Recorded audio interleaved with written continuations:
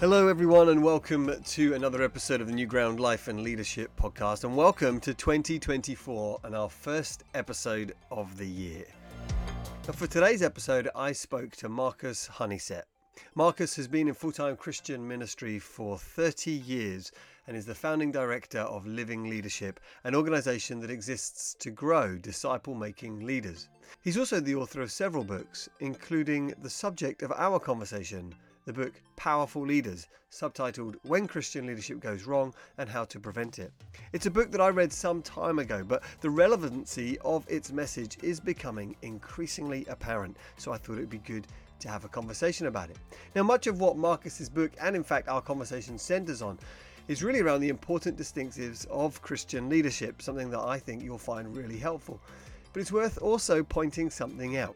Now, I originally reached out to Marcus and suggested that we talk about what I then called spiritual abuse, a term that I've since learnt there's a fair amount of disagreement over.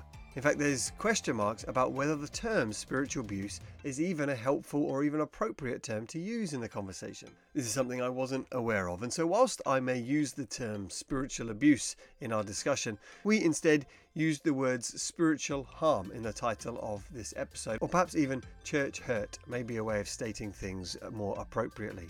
There was recently a report put out by the Evangelical Alliance Theology Advisory Group in 2018, and it concluded that the term spiritual abuse, whilst being well intended, is not fit for purpose.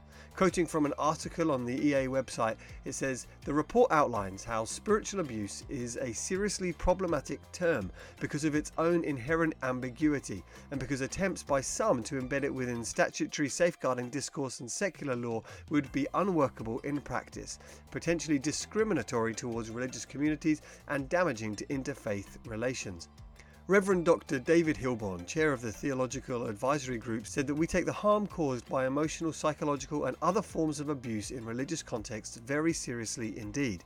However, we are deeply uneasy about increasing usage of the unhelpful and potentially misleading term spiritual abuse. We believe the existing legal frameworks of emotional and psychological abuse are sufficient and need to be enforced in religious contexts as in other contexts. Now, I've linked to that article along with the Evangelical Alliance Theological Advisory Group's report in the description to today's episode, along with a report produced by the safeguarding body 31.8 that was also released in 2018. So if this is a subject or a theme that is of interest to you, you may want to follow those links up. Now, with all of that said, let's dive into what I think you'll agree is a very helpful, important and timely conversation. Over to Marcus. Enjoy. Thank you so much, Jez. It's lovely to be with you. It is a joy to have you. And we connected briefly in the summer, had a conversation around several things to do with the topic of what we're talking about today. I'm really looking forward to all that we're going to talk about, because I know you're a very wise man with lots of experience, as we've seen. Yeah, we'll see about that. I know, sorry, I don't want to raise expectations. Well, Marcus, when we start with this question, I guess having been in ministry for many years, what are some of and what have been some of the biggest challenges that you think are facing the church in the UK at this time? So at this time, I think we have to get used to being in a very different cultural climate certainly to 20 years ago, or even before COVID. And I think that I would characterize it as a climate in which many people feel that their security and hope mechanisms are failing them. And those might always have been inadequate to our need. But I do sense that we're in a cultural climate at the moment where we're trying to speak for Jesus, live for Jesus, win people for Jesus, see the kingdom of God expanding, where disillusionment and fear are really quite palpable, and I think for many people quite a lack of hope. So some of the things I would identify in that seem to be clear to me would be a sort of real anxiety and gloom about the world and the future rather than optimism. For a whole set of factors, not always easy to measure, but personal ones, global ones, worries about physical health and well-being, perhaps, an ability to make ends meet. Mental health seems to me to be a huge problem in the West compared with elsewhere.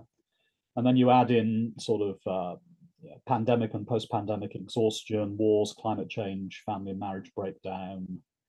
We all know the stuff, don't we? All kinds of things to do with anxiety, I think, going on, and we'd be right to expect that to affect Christians and churches as well.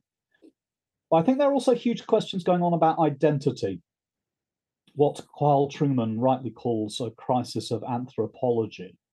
Who are we at the deepest level?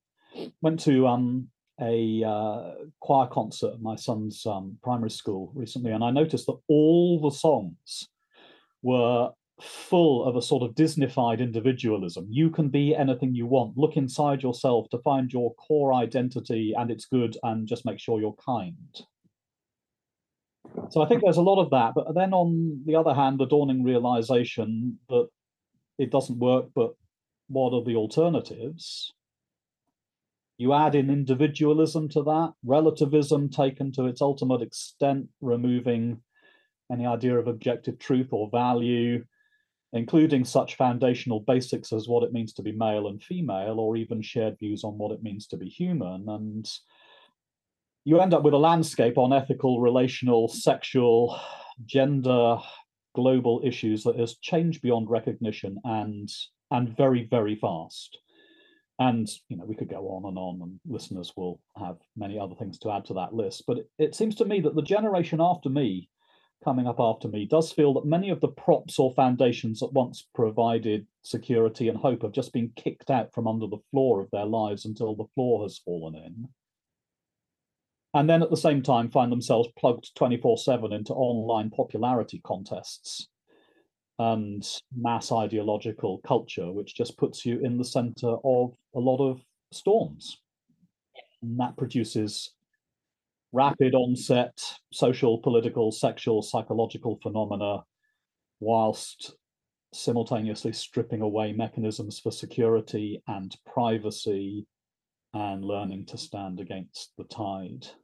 So I think there are a lot of things going on at the moment that are huge challenges to churches, but what an amazing set of opportunities as well that provides, because nobody at the moment is thinking that, I don't know, the new atheism and scientific materialism of 20 years ago has come through or provided the answers.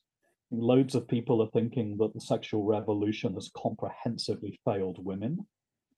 And yeah, here we are sitting here with hope, unity, and a great king and a great cause, and just a wonderful one to commend to everybody. So I think probably the biggest challenge for churches is how are we so alight with him that people are going to go into this week thinking, I can live for a God like that this week, and it'd be great to commend him because he's lovely to me, because I'm delighted, I'm captivated. There's a lot that you threw out there. I'm glad that you took us on an arc towards hope, because I was beginning to feel a bit overwhelmed. But that feeling of feeling overwhelmed, you no doubt in your work with living leadership, you come across that a lot. Just pastors who are reeling, thinking, I'm not sure what I should think about so many things that the church has been behind the curve in thinking through, and perhaps equipping pastors on how to deal with. And then you've got the congregations in the churches who, if their pastors aren't teaching them on those things, what are they supposed to think? And so we end up being influenced by the people who shout the loudest or who appeal to the strongest emotions within us. Yeah. What are some of your reflections then on I think that is definitely true. Shout the loudest and appeal to the strongest emotions. That's a very good way of putting it. So, and a lot of these things come and go, and just as you're catching up to, should I be teaching about that? All of a sudden, the issues moved on, and we're in a very rapidly changing world. So, the thing I probably most want to say is, start with what is upstream. And in my view, what is upstream is union with Christ, knowing the scriptures, getting captivated as worshippers, very, very foundational verse for us in living leadership. Set of verses, the end of Philippians 1, start of Philippians 2, where Paul says, he's writing from prison, he's thinking, I might get executed, be with Christ, I might get released, and I want to come be with you. And if so, here's what I want to do with you. I want to work with you for your progress in the faith and your joy in the faith, so you glory abundantly in Jesus with the character of humility that is in Christ Jesus among you. So I think loads and loads going on in the world, lots and lots of challenges for us, but let's start off by being dramatically spiritually healthy as churches and leaders. Let's think very hard about what laying foundations looks like. And let's clue ourselves up, particularly to how that then applies to some of the big cultural issues of the age. Otherwise, we're just going to get pulled back and forth by every new wind and the buffeting of the waves, rather than applying our secure foundations. It's really good, really good. See, I told you, lots of wisdom and experience. I didn't oversell at the beginning. Very exciting, and I mean, I love your answer on several levels. I think, if we're getting so many new ideas coming through all the time, it's exhausting and unrealistic to expect every pastor and every church member to think they need to know what to say about all those issues. But actually, it goes back to the old Alpha illustration about the banknotes. How do you tell a forgery? It's by staring at the true, not by looking at every different type of forgery on the market. And it's the same with, like you said, if the issues of the day are identity, meaning, and related issues of our humanity, well, being fed the beautiful truth of who we are in Christ and who Christ has made us to be and where He's taking us and what humanity's for in the first place, that I think then is going to massively help how we can deal with all kinds of issues without having to become, PhDs in all of the different, I guess, machinations, is that the right word, of different issues that come through. It's no surprise if you start with the truest human, say, well, what's it like being united to him then? Like having his life flowing in our veins, then everything else starts to swim into perspective, doesn't it? Yeah, and I think it's then when you start to see the saints as being a distinct people from the world, because they know who they are, not because they understand everything in the world, but because they know who they are. And those are very powerful people. When you meet individuals that you feel like with Christ, that phrase, He never entrusted Himself to a man because he knew what was in a man. Like, He was free from the claims that other people had on Him because He didn't need them. He knew who He was and He knew what He was called for. A little while ago, I was doing some work with a therapist for some family reasons. And subsequently, this therapist met some friends of ours, some Christian friends of ours, pastor and wife. And this pastor then came to me and said, I want you to know you've got an aura. And I said, what on earth are you going on about? And he said, well, we met the therapist who's been working with you, and after we had been chatting with her for about 15 minutes, she said, are you guys Christians? Because all you Christians have an aura. I do some stuff with this other couple, they've got an aura. And he said, we did a little bit of a delicate GDPR dance without naming names to figure out if it was you, and it's you've got an aura. And I just thought, now this is really interesting, because what that non-Christian was sensing was that there is something noticeably different about Christians. They're actually sensing the presence of the Holy Spirit. And they should. They don't know what it was. They didn't know what name to give it. But when the people of God are captivated by the Lord Jesus, when after Pentecost they spilled out onto the street at 9 o'clock in the morning and people went, you look a bit drunk, presumably because they were actually different and happy, people just noticed the difference. And I think that when Christians are captivated, people might not know what they're looking at, but they'll certainly be recognizing new hope, integrity, stability, love. The fruit of the Spirit is the barometer, isn't it? That you now are somebody who has obligations not to the world, but to a different king. they should be seeing something else. So I was really pleased to hear that we had a bit of an aura. And I think the more the world goes off beam, let's face it, the West has loosed its anchors from its previously Christian-y kind of heritage. It hopes it can keep the goods, but without the foundations, sooner or later it's going to realize it's not going to keep the goods either. And at that point, Philippians 2, may you shine like stars as you hold out the word of life. I think we're moving into an age of fresh opportunity. But Christians have got to be captivated. Got to be excited about Jesus. Wow. Oh man, that's really, really good. And it's so important that we're known for that rather than knowing for. We need to know what we think about all these issues, but we need to be known for being with Jesus. As long as it's an aura and not an aroma, we're all in. The aroma of life's okay. Oh, okay. My 9-year-old for Christmas got me a gift pack that had Lynx Africa, greatest of all time, shower gel and deodorant. Not because he's like wanted that for ages or anything. And now he just goes, Dad, you just need to smell like the goat. Jesus is the goat, and we've got to have the aroma of life. Oh man, look at that for a soundbite. Jesus is the goat. You heard it here first.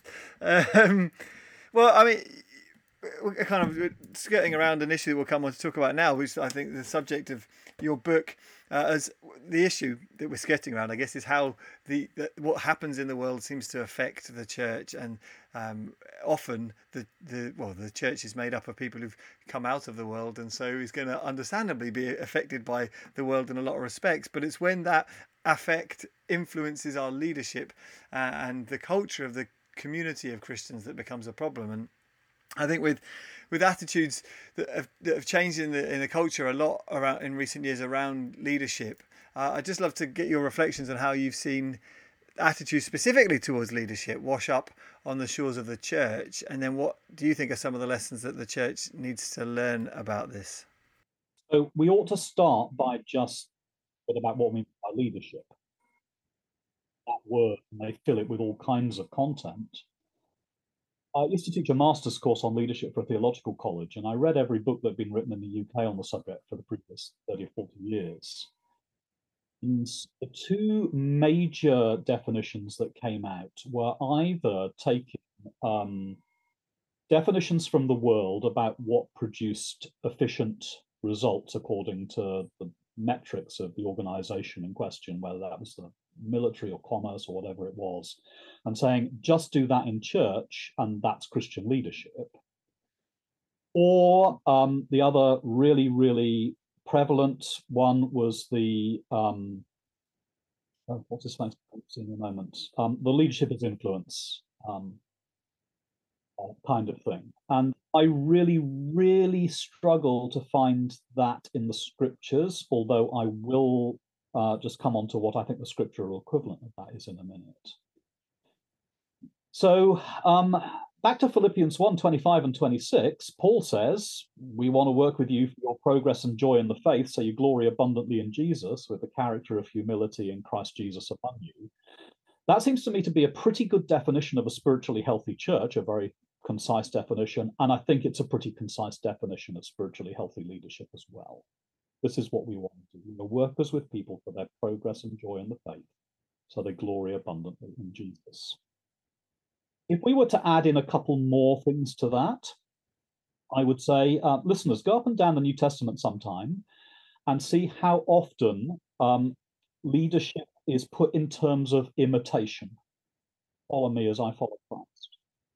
Or 1 Thessalonians 2, such a good passage. Such a great church in Thessalonica.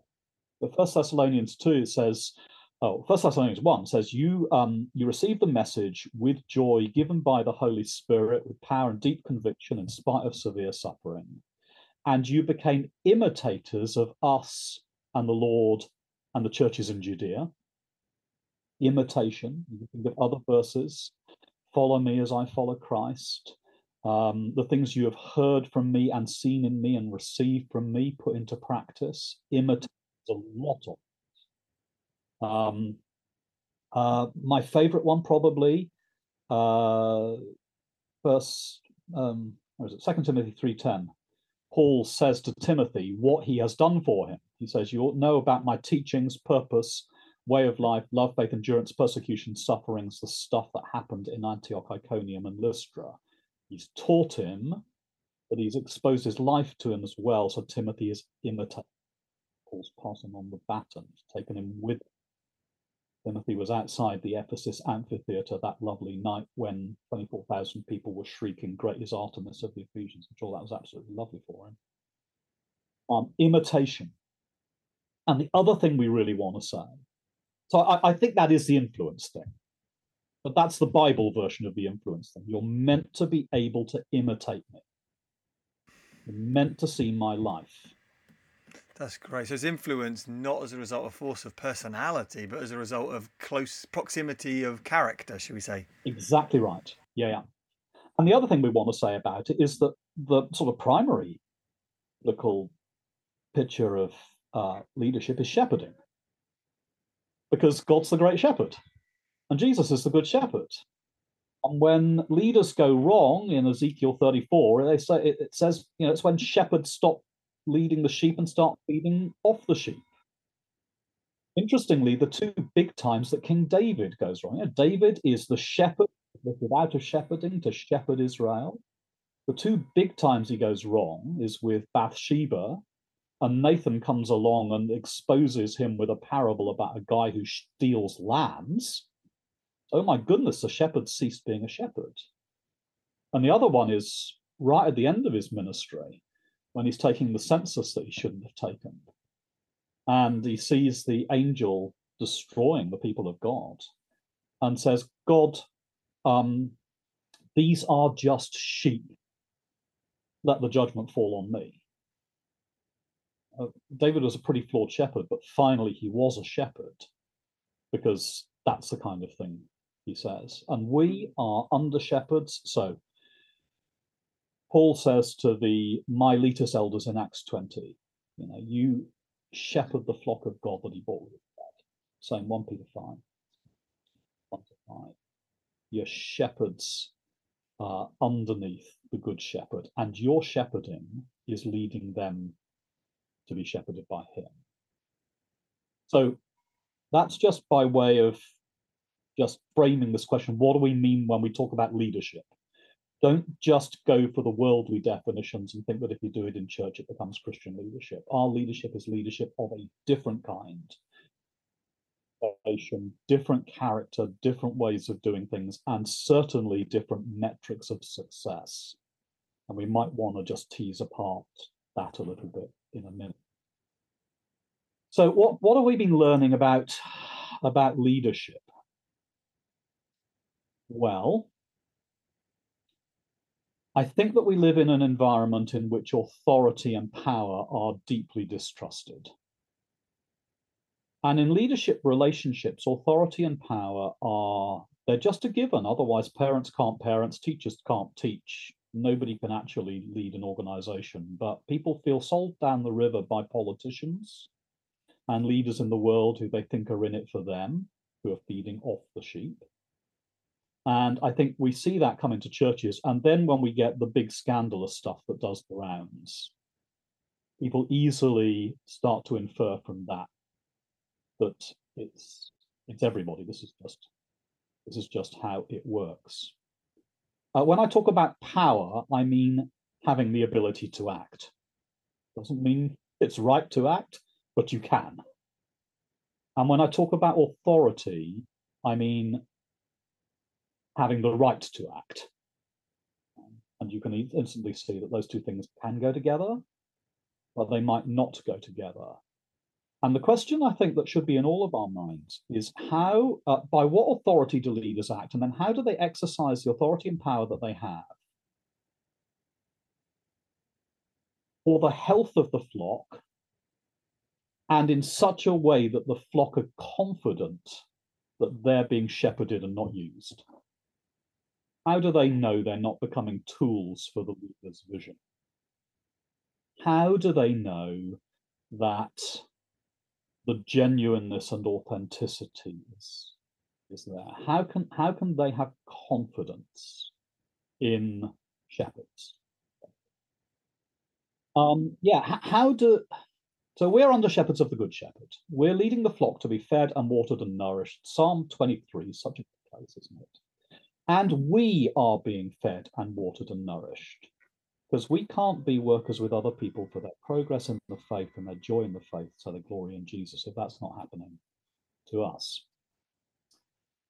So let's just sort of probe into this question of power and authority use in churches. And I think that the primary question that we need to ask is, where does authority come from for church leaders that gives them the right to act? And different kinds of churches have different views on that. So some think that spiritual authority is inherent to the individual leader and their calling and gifting from God. And the danger of that is that that person can then mandate whatever they think is right, or indeed whatever they want. And you can quite easily see how that gets cultish. And most churches in the UK are pretty uneasy about that, not least when we see the fall of large-scale leaders who have become unquestionable and unaccountable. They're the person of God. You can't question them. So some think that the authority is inherent to the individual. Some think that leaders' authority is that they can only mandate belief and behavior that Scripture commands. So Scripture is the authority and leaders are sort of secondary to that. Some think that you can only mandate what the congregation or the movement or the denomination has agreed. And some think that it comes from some authority figure higher up the food chain and what they have taught. And in many churches, there may be a mixture of those.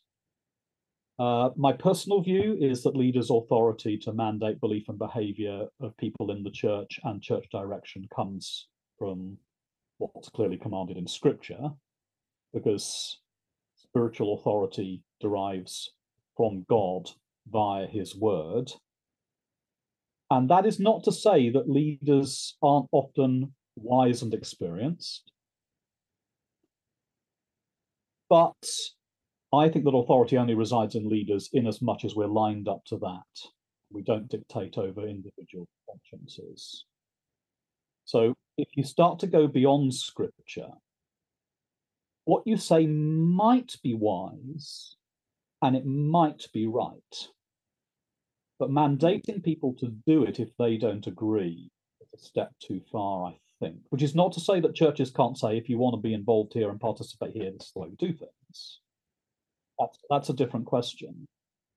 But for example, in a mentoring relationship, I would much rather that somebody didn't do the right thing that I am telling them to do than did it just because I say so. Because that would be for them to do something that was right, but possibly against their conscience. And at that point, it becomes a wrong thing to do. And so there does seem to be, I mean, we see this a lot, in scriptures, there does seem to be that the importance of the conscience and the faith levels of the church is held up by the Apostle Paul very highly, that leaders aren't to trample or exercise their freedom. It's not just for the congregation, but for leaders. It seems that a lot of what we end up, though, with church leadership is, it's the what's the word for it? It's just the practical reality is we employ someone, we can't employ everybody, and so they end up making decisions on lots and lots of things that you might say, well, it's not technically, you haven't got authority from the scriptures for these decisions, but because you've got authority for these decisions, they just all blend together, they all bleed into one another. Before long, you end up with people in employed leadership positions just thinking, well, I'm basically a king, I can do whatever I want. Yeah. And so congregations are, generally speaking, not particularly good at knowing what the boundaries on leaders' authority are, and leaders are bad at self-limiting for the reasons that you just said. Where we go wrong on use of authority, I think, first of all, is when we overstep the bounds of where that authority boundary is. And some of the reasons, to start with, might look very, very good. So it might just be, hey, I'm expected to do everything. You know, I've just had all the authority and all the power handed to me to do whatever I like. And well, hey, It might be that if I don't, people will criticize me. It might be that there are expectations on me to do things that can't actually be done in Jesus's way. It might be that if I just overstep the bounds of doing things with integrity, I might look like I get some very good win for the church or for God. It just required me doing something in a very slightly underhanded way, but nobody minds if the outcomes of it. So I will give you a very high odds that the first time leaders start to go wrong, it's when there's the opportunity to get something popular or that looks, really good, but you just can't quite get it in the light. You couldn't get it if you said in that leadership team meeting, would our policies and procedures allow me to do it quite like this? You can't get it unless you make sure that the decision is taken when that slightly awkward person's on holiday. You know what I mean? Very, very subtly start doing what you think is Jesus's work, but not Jesus's way. And when you then get the win, firstly, you can leverage more authority, and secondly, nobody questions it because everybody liked what the outcome was. But you've just demonstrated that there's some bad stuff going on in the DNA now. Something came in that shouldn't have come in at that point, because all that stuff, all the New Testament exhortation about we do everything in the light to commend ourselves to everybody's conscience in the sight of God. Who we are as leaders got sacrificed on the altar of what we wanted to accomplish as leaders, or what we were expected to accomplish as leaders. Now, the other thing was something very interesting, that, you've got a small church, you employ a leader, can't employ everybody, so they get dumped with loads and loads of stuff and just make all the decisions. And there's another thing going on there as well, which is the temptation for churches large and small to set our metrics according to lots and lots of stuff. And it becomes very easy, whatever size you are, to say, we will do the most that we can with our capacity and resources, and possibly a bit more, rather than saying, what's the maximum that we can do that is vibrantly spiritually healthy and undergirded with prayer? Because the amount that you can do is way more than that. The amount that you can do spiritually healthily is less than that.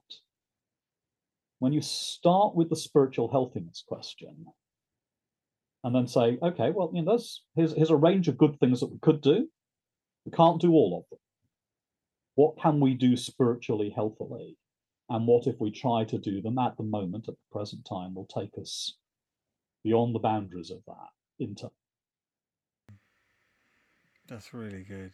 It strikes me, as you say, that there is a danger with when churches make quantitative vision statements a thing over qualitative vision statements. We want to achieve X, Y, and Z is different from we want to be A, B, and C. And what are your reflections on that? Well, Ray Ortland said something at one of our Living Leadership conferences last year that really stuck with me. And it basically boiled down to, do we want to be churches that are attractive because we have a million good events and activities going on and there's a real buzz around those? Or do we want to be attractive because of the presence of the Spirit of God and people just feeling so captivated by Jesus and so comforted and consoled in his love that, in his words, they're going to float out of there on Sunday morning going, do you know what? In my difficult life, I can just live for God like that this week. So, what would it look like if all churches just became known as the places where, above and beyond everything, you really matter to God? And I think that for me, as 30 years in evangelical ministry, we're really activist. we really like our activities and our events, and we've got those coming out of our ears, but I think are less good at spiritual formation of leaders. That then sort of comes back to the question of, as leaders, do we want people to gather to us? No doubt about that. But do we want them to gather to us because we're great at putting on stuff that they find attractive, or even doing great, preaching or other kinds of ministry, whatever it is, great pastoral ministry? Do we want them to gather to that, or do we want them to gather to us because we've been in the presence of God? They say, "Oh no, something's going on here. I'm just going to get full of Jesus here." And the rest is a corollary of that. It's the overflow of it. Here's the problem as I perceive it. That if it's not the overflow, then you take all kinds of other good things and you use them as a substitute for spiritual healthiness. Everything either is downstream or flows out of vibrant spiritual healthiness, or it's a good-looking substitute for it. And there are some really good-looking substitutes for it. And don't hear me saying that events and activities and all kinds of other stuff are all bad and wrong. I'm not saying that. But I am saying that that's very quickly becomes the core of what we're about, as opposed to being united with Christ and being delighted worshippers of him. I want to get that foundation laid. Living in the love of God, united to Christ, experiencing his grace, Christ-like character, these kinds of things at the center of what it means to be spiritual. Yeah. Well, I think there's two kind of streams I'd love to go down from a lot of what you've just said. One is to do with how we safeguard against leaders going through too many red flags and ending up in a place where they're committing spiritual abuse or creating toxic cultures. But I think in light of what you're saying there, I'd love to just go down this other stream, which is how do we ensure that churches don't become toxic environments for leaders? Someone else used the expression recently, narcissistic followers who just want leaders to do everything that they want for them all the time. What advice or comments would you have on safeguarding both churches from leaders, but leaders from churches? Somebody else said church mobbing or bitey sheep. Yeah. And so in my ministry, I've seen a number of situations where leaders have abused churches. There's no doubt about that. But I think I've probably seen more of the other way around. Now, that's only one person's perspective. Got to be aware about that kind of statement. You don't extrapolate from that to say it's all. So, great starting verse, I think, for that is 2 Corinthians 4:5, where it says, "So we proclaim Christ Jesus as Lord, and us as your servants for Jesus' sake." Us as your servants for Jesus' sake. That is not us as your servants for your sake and your employees to just give you whatever you want. We are your servants so that he gets formed in you, so glorying in him. It's a very good verse just to put down that kind of foundation. And then I think being as clear as possible about what church is really, really important, because otherwise you get special interest groups who are just desperate for their particular activities to be run. I think the biggest resource sinks for leaders on that are, generally speaking, third age ministries and kids and youth work. It's be very, very easy for those to become black holes because it's so easy to present the obvious need and opportunity that goes with it. But back to this question of bitey sheep. Power dynamics are complicated things, and the real power in a church doesn't always lie in the leadership. Sometimes it's in powerful members or groups in the congregation. And most leaders know situations where leaders have been very badly dealt with by churches. And at the moment, we do live in quite a febrile climate where accusations against leaders, threats against leaders can very easily be made. And when they can be made in very strong categories.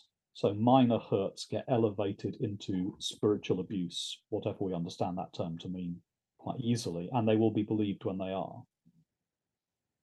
So I have seen instances where somebody raised a very minor hurt, and when they didn't get the outcome they wanted it, restated it in the language of safeguarding and spiritual abuse, which escalated it into an utter conflagration really rapidly.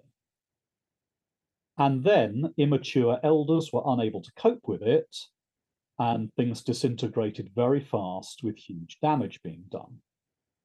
Now, there are numerous clear examples out there, well documented, of leaders exceeding their authority and seriously damaging, sometimes criminally. But even if not criminally, certainly in ways that have nothing to do with Jesus and the love of God. I think it's very easy for those who are familiar with those situations to then read back the worst of those into the normal hurts of church life. And then you get this rapid escalation that can go from I am upset to I am hurt to I am offended to I am abused, and therefore you're a spiritual abuser quite quick. You get this escalatory spiral with no de-escalation mechanisms. And when that happens, it's pretty understandable if leaders take fright, because they know that that kind of allegation is easily believed, and it can be ministry ending, even if it's untrue. So they then bunker down and deal with it badly, and that makes it more likely to become self-fulfilling. What's the answer to that? So we can point out some obvious things, and the four that I point out in my book are transparency, plurality, accountability, and strong embodiment in the church community rather than professional distance. And people want to have a look at that in the book. We talk quite a bit about that. There are no panaceas, but if you have good policies and procedures, they help. Some leaders don't like those because they feel too constrained by them, but we shouldn't. But here are a few other things that I think make de-escalation more likely and healthy handling of these kinds of things more likely. And the absolute number one is mature, resilient elders. Plural, never alone. The climate makes sole leadership very dangerous, I think, at the moment, and it was unbiblical anyway. But a much overlooked verse, I think, is that one in 2 Timothy 3, where he's listing the characteristics of elders. And then just dropped in there is ability to manage your household well. That's more than just, UK nuclear family. Household in recent times was probably quite large. And I think underlying that is a sense of, if stuff goes wrong in your household, you're going to be able to, are you resilient to that? Are you going to be wise and godly and mature when stuff's going belly up in your family? Well, if so, and you're able to teach the gospel, you might be appropriate to be an elder in a church. I just wonder if we have looked to appoint elders too young, when actually we need to ask, everything's fine at the moment. Are you going to be up to it when things get really ugly? Because we need to know you're resilient to that. Are you going to be godly, wise, mature for the church when it's really costly? And you may have to take some flack for not giving the answers that people are desperate to hear who are making accusations against you. So I think mature, resilient elders is critical. The second is good, transparent processes for investigation and complaint. And a church where the leaders are the ones who put those in place most proactively are likely to be the ones where they're used least, I think. Things like external critical friends. School governors always have external critical friends they can go to. churches have great processes for safeguarding with children and vulnerable adults. I think we need similarly diligent processes regarding leaders and power and authority. It's just part of our duty of care. And done well, it means that people have great confidence that they're being well shepherded, which means I think that when people try to mob leaders, it's much less likely to succeed. Because the whole church is basically confident in leaders, and they know that they're not being used as tools for leaders' project or food for wolves dressed as shepherds. And when leaders have good processes for holding leaders to account, actually it means that it works for the whole church as well.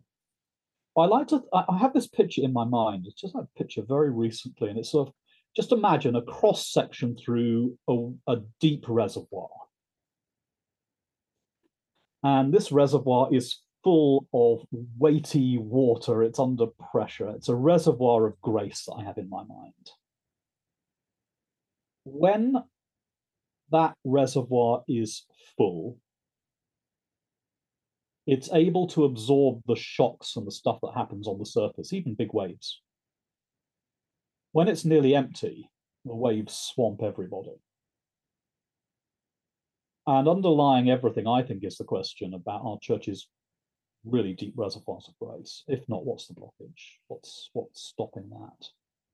Or what are the cracks whereby all the water's blown out?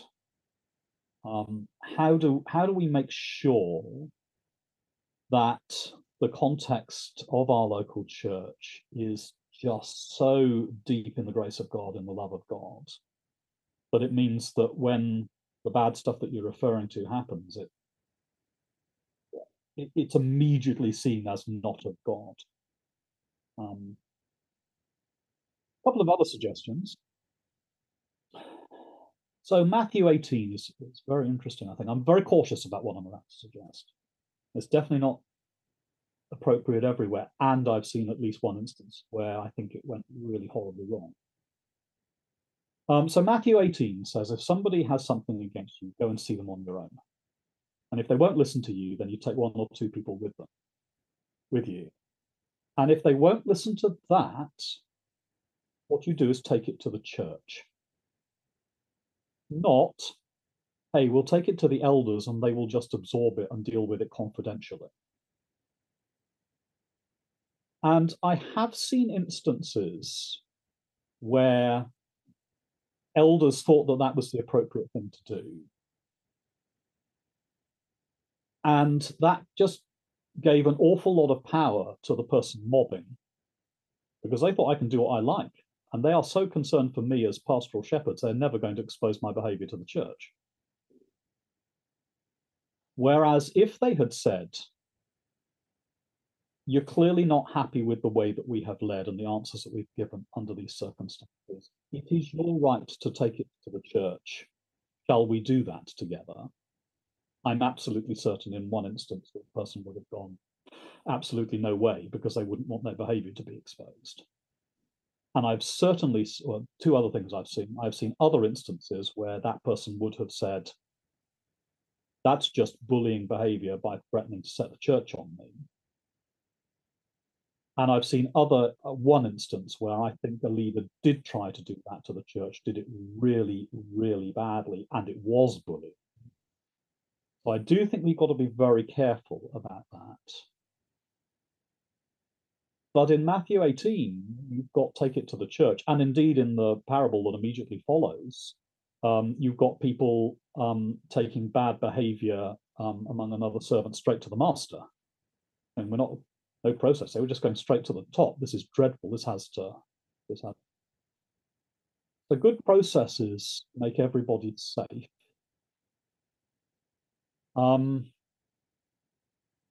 The absolutely critical thing, I think, is leadership that's done in the light. Everything in the light. Let the sunshine in as much as you possibly can. Go wrong in the dark. What does it in above the light? Rarely behind closed doors, always with other people present. What practical things would you give advice on how to do things in the light? I think the very first thing is tell everybody how it works. So, were I to go to a new church, the very first thing I would do would be to sit down with the church elders and then probably with the church and say, listen, folks, here's how leadership works. Here's what to expect. Here's what not to expect. The person who is most likely to abuse their power and authority in this situation is me because I've got most of it. So a few years ago in Living Leadership, we were tightening up all our policies about complaint and grievance and that kind of stuff. And I basically had one principle for that, which was that the weakest person who is ever connected with us has to be able to use those against me, the CEO, safely to them, because otherwise they're just not worth the paper they're written on. We might want to come on to organizational cultures and how they go wrong. But one of the things that makes organizational cultures go wrong is if the most powerful people are the only ones who are indemnified against processes that apply to everybody else. If you can critique everything apart from the senior leaders, they're the ones who are going to go wrong. You want really good, transparent processes and thresholds to make sure that people don't use things mischievously. That's got to be part of that package. But for everybody to know how this works so that everybody can have confidence is really critical. In Living Leadership, we have what we call Leaders' Commitment Scheme. We have two documents. One is a covenant that a church makes to love its leaders well, and the other is a covenant that leaders make to the church for boundaried practice on their leadership. And the idea is that you make this agreement, church and leaders together, and then stick it all on the website so that everybody knows how it works. We put our safeguarding policies on the website so everybody knows how that works. Why not put this there as well? At the very least, even if nobody ever uses that stuff, being able to signpost when somebody says, is this right? Was that meant to work like that? We say, actually, no, we can be held to account by publicly available standards, charters of leadership healthiness. So that would be one very practical thing to do.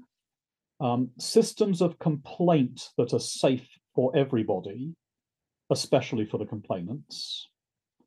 Because otherwise what happens is that things accelerate very quickly and people go from saying, I've got some concerns, to saying I'm a victim.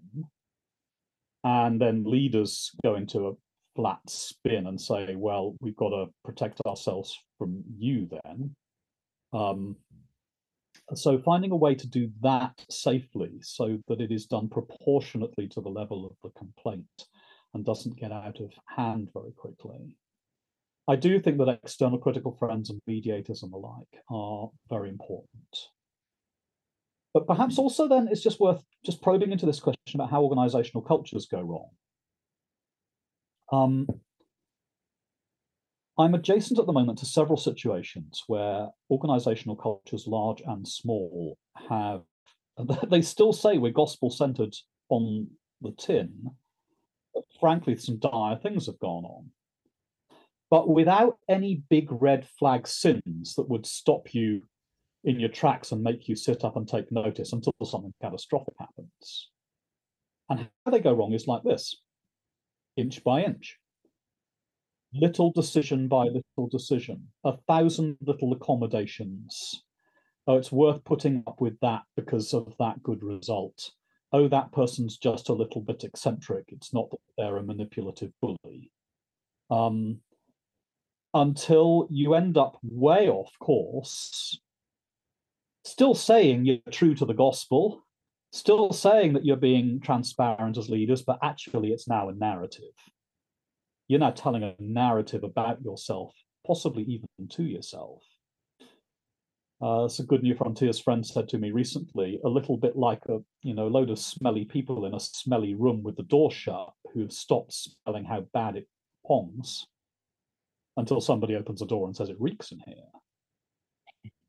So you go wrong when you have no means to examine your own organizational culture in ways that are objective and that's really good. Healthy. And I guess in touching on the importance of external friends, you touch on the idea as well of informal and formal aspects of leadership and governance within a church, which you talk quite a bit about in the book as well, because recognizing that a lot of spiritual leadership happens in the informal sphere of life.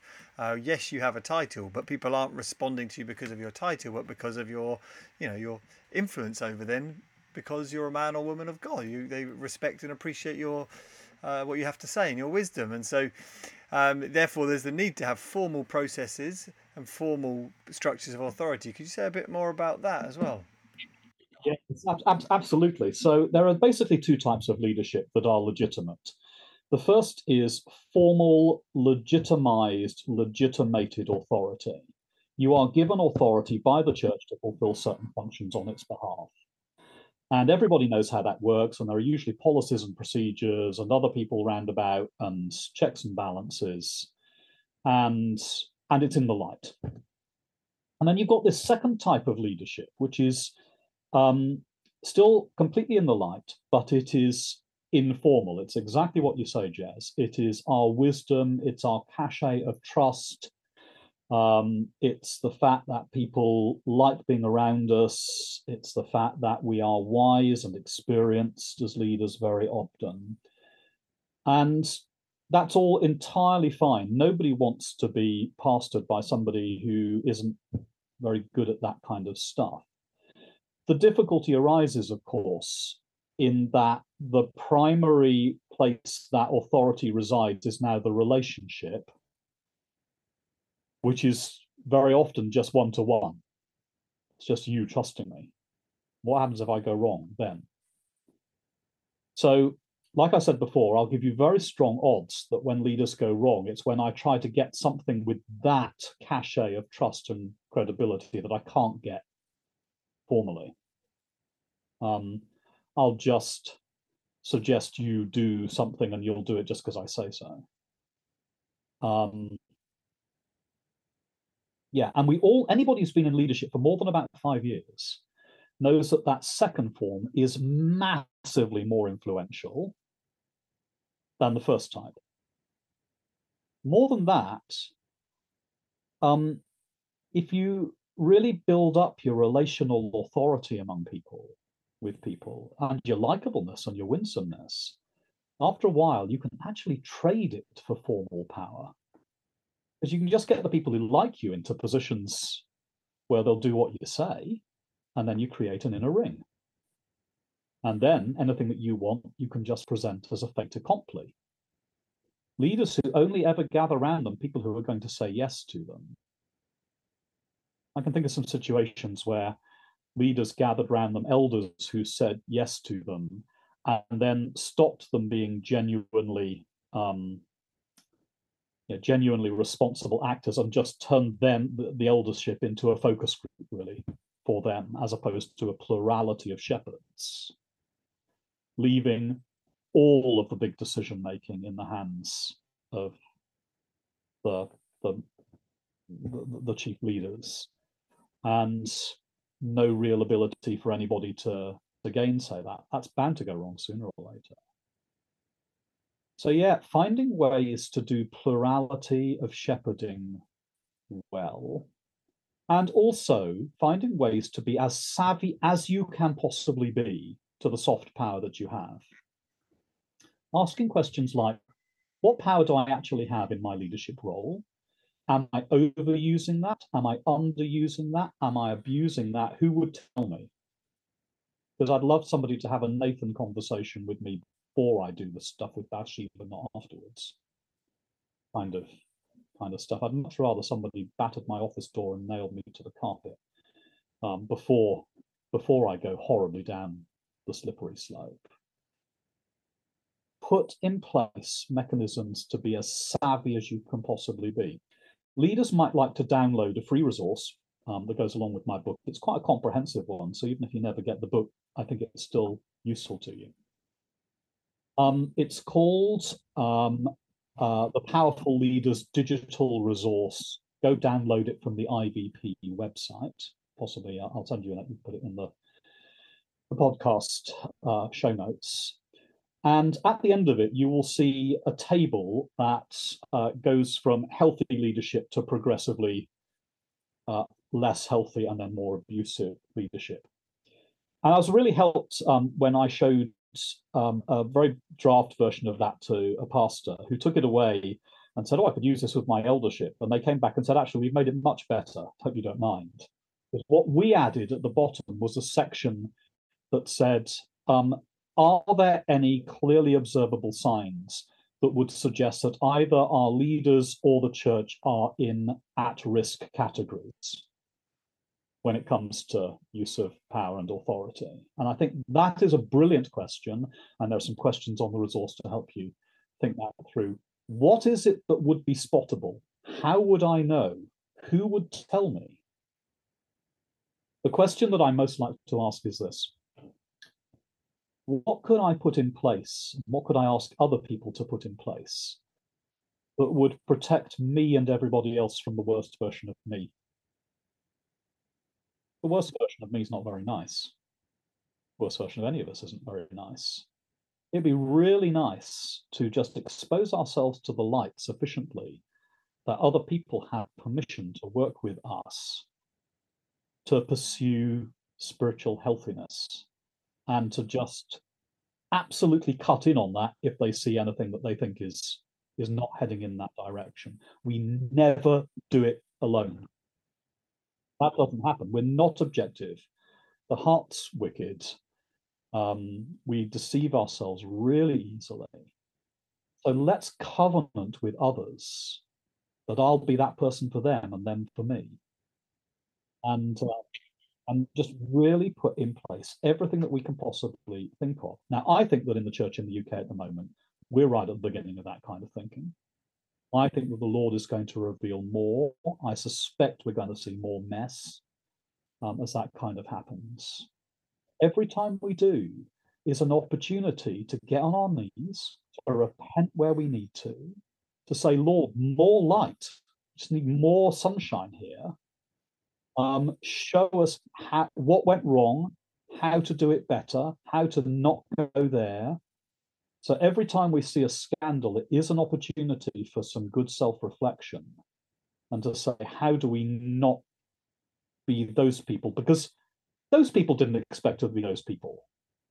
Paul says to the Miletus elders, after I've gone, wolves will come in and try to devour the flock, and some will arise up from among your own number.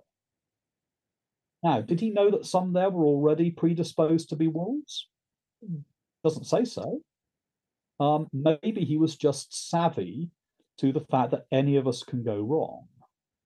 I've certainly seen situations in which somebody that I never thought was going to end up wolfish did, and seen some of the journey that took them there. Well, let's not just go, "Oh, terrible, terrible, terrible, those wicked people." Let's go, "No, that could be me." There's no intrinsic reason that it couldn't be. And then put in place before the Lord as good mechanisms as we know how. It's really, really, really important conversation, and so much of what you're saying needs to be heeded and heard. I think when we spoke in the summer, briefly, you and I, you said if ever there was a time where churches could have been naive on this, that time has passed. We must put this sort of thing in place for the sake of the health of our churches and for the health of our leaders. So I think many people listening to this will be downloading, or certainly we'll put the description for people to download that free resource and to go through the audit with their eldership team. But I like what you said toward the end there as well, the importance of working with elders to help them see some of these things and to help them with the aspects of their character that are likely to go astray. Because in your beginning description of what Christian leadership ought to look like, one of the descriptions was working with people that Christ would be formed in them, working with individuals for them, for their good. And I think leaders are often the ones who are most overlooked in the church. The shepherds are often the least shepherded in the flock, and they're also the ones that need to be shepherded the most if they're giving out so much. And that might be just a great way of us, as we kind of come into land with the conversation, for you to tell us a bit more about the work of living leadership and some of the ways that you are actively trying to shepherd the shepherds. Oh, thank you for asking. So living leadership has been around 17 or 18 years. One of the first things that that happened was that I was having lunch one day with a couple of pastors, and we were just talking about what we would most like for the care of our own souls and marriages that would keep us walking in the grace of God. And we started making notes on the back of a napkin. I really wish I'd kept the napkin.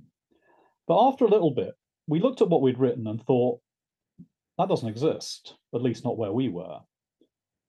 So maybe we should try something. We rang 80 friends in pastoral ministry and said, if we put on something that is pure soul care, it's just you and walking in the grace of God.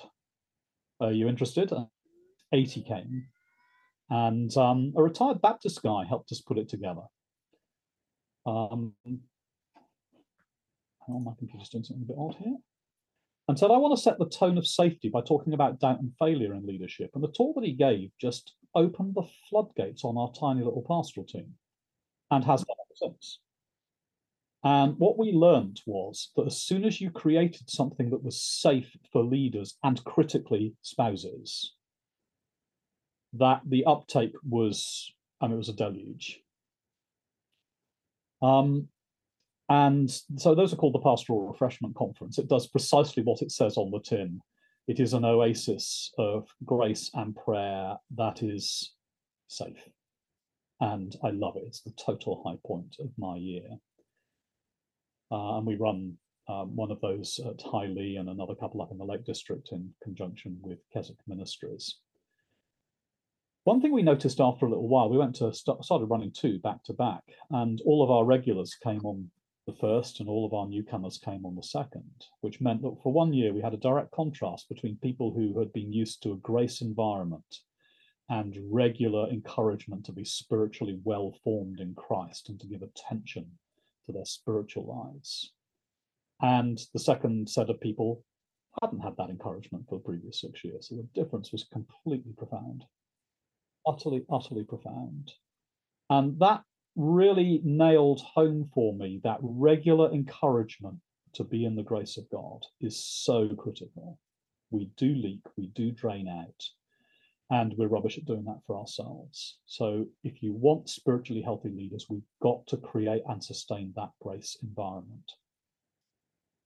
And that's really what we do in Living Leadership. We have many opportunities for that go from, we've got a network of nearly 40 pastors around the UK and Ireland who are able to walk with people, conferences, one-offs. We have a devotional hour every other Wednesday morning that is just purely that, called Refresh Online. People can have a look, www.livingleadership.org. What we're about is spiritually vibrantly healthy leaders for spiritually vibrantly healthy churches. But the second thing I want to say is exactly where you just honed in there at the end, that we think, and we have yet to make too much inroads into this, though we'd like to, that the single biggest question for training leaders in the church in the UK at the moment is the folk at elder kind of level, who carry huge spiritual burdens in other people's lives and very rarely get very much at all by way of training that is adequate to the demands that are made upon them. You know, they're generally speaking wise and mature older Christians, and that's great. But we are now moving into an environment where a lot more is going to be demanded of them and where the challenges are going to get greater. I think that figuring out ways to build up in the faith those kinds of folk is critical for doing the Ephesians 4, the body building itself up in love kind of stuff, with every supporting ligament doing its work. So I would strongly commend all churches and the whole of New Frontiers listening in on this to give a great deal of attention to what it looks like to develop and sustain really well-equipped and spiritually healthy elders, and to think very hard about the team dynamics that they work with in there as well. I think that's a critical issue and will go a long way to answering a lot of the things that we've talked about. If I could say one last thing, I'd say it's very tentatively. I'm not a New Frontiers guy, but I like to think of myself as kind of an honorary New Frontiers guy.